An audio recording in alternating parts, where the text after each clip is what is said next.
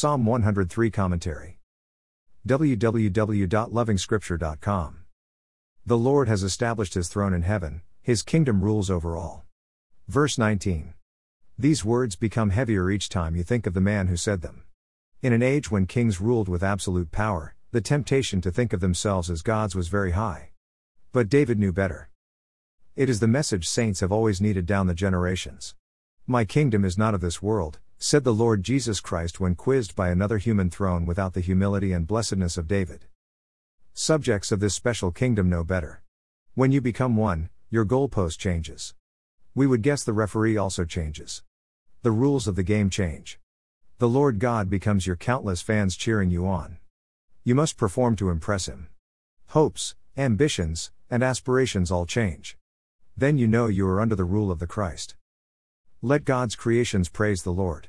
The angelic creatures who obey His word, the heavenly hosts, His servants who do His will, all His works everywhere in His dominion, and finally, humanity.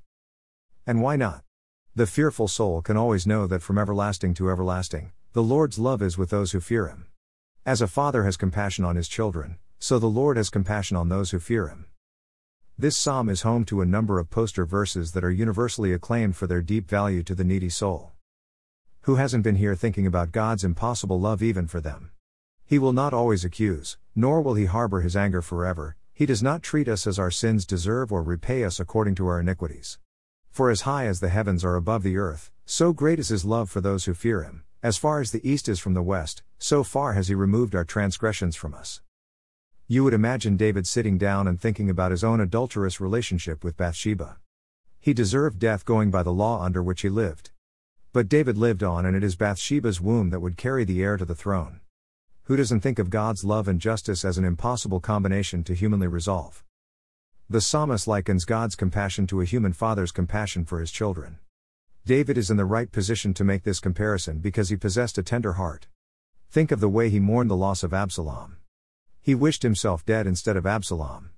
David was relaying a fact that lay in waiting until Calvary, the Father dying for you.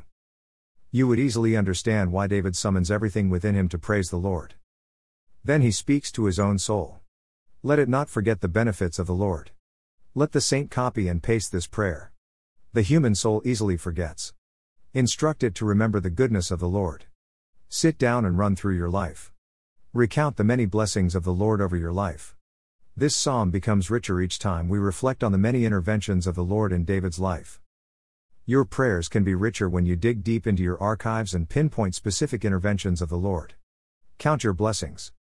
More resources visit http://www.lovingscripture.com.